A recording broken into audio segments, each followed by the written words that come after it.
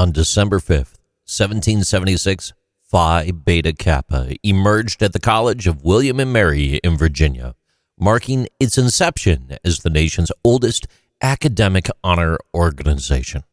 Pioneering Greek letter nomenclature, it laid the groundwork for academic societies with features like later abandoned oath of secrecy, a badge, Latin and Greek mottos, a code of laws, and a complex initiation ceremony. Meetings centered on literary exercises, fostering fraternal bonds and camaraderie, often held at the Raleigh Tavern's Apollo Room. The society endured for only 4 years, initially due to the British Army's approach, yet confidence in its future led to charters granted to Harvard and Yale in 1779.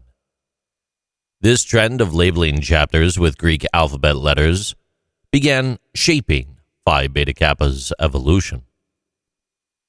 Chapters in Virginia experienced dormancy, while those at Harvard and Yale played pivotal roles in defining the society. New England branches maintained core elements but adapted procedures, solidifying Phi Beta Kappa's nature. Over time, new charters expanded, culminating in the United Chapters of Phi Beta Kappa in 1883, providing organizational cohesion. Inclusivity took root with the admission of women at the University of Vermont in 1875 and the drafting of a constitution solidifying their right to membership.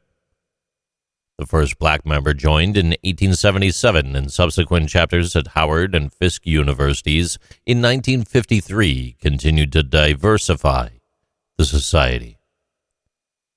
Since 1883, Phi Beta Kappa's growth is evident, expanding from 25 to 270 chapters, with membership surpassing 500,000.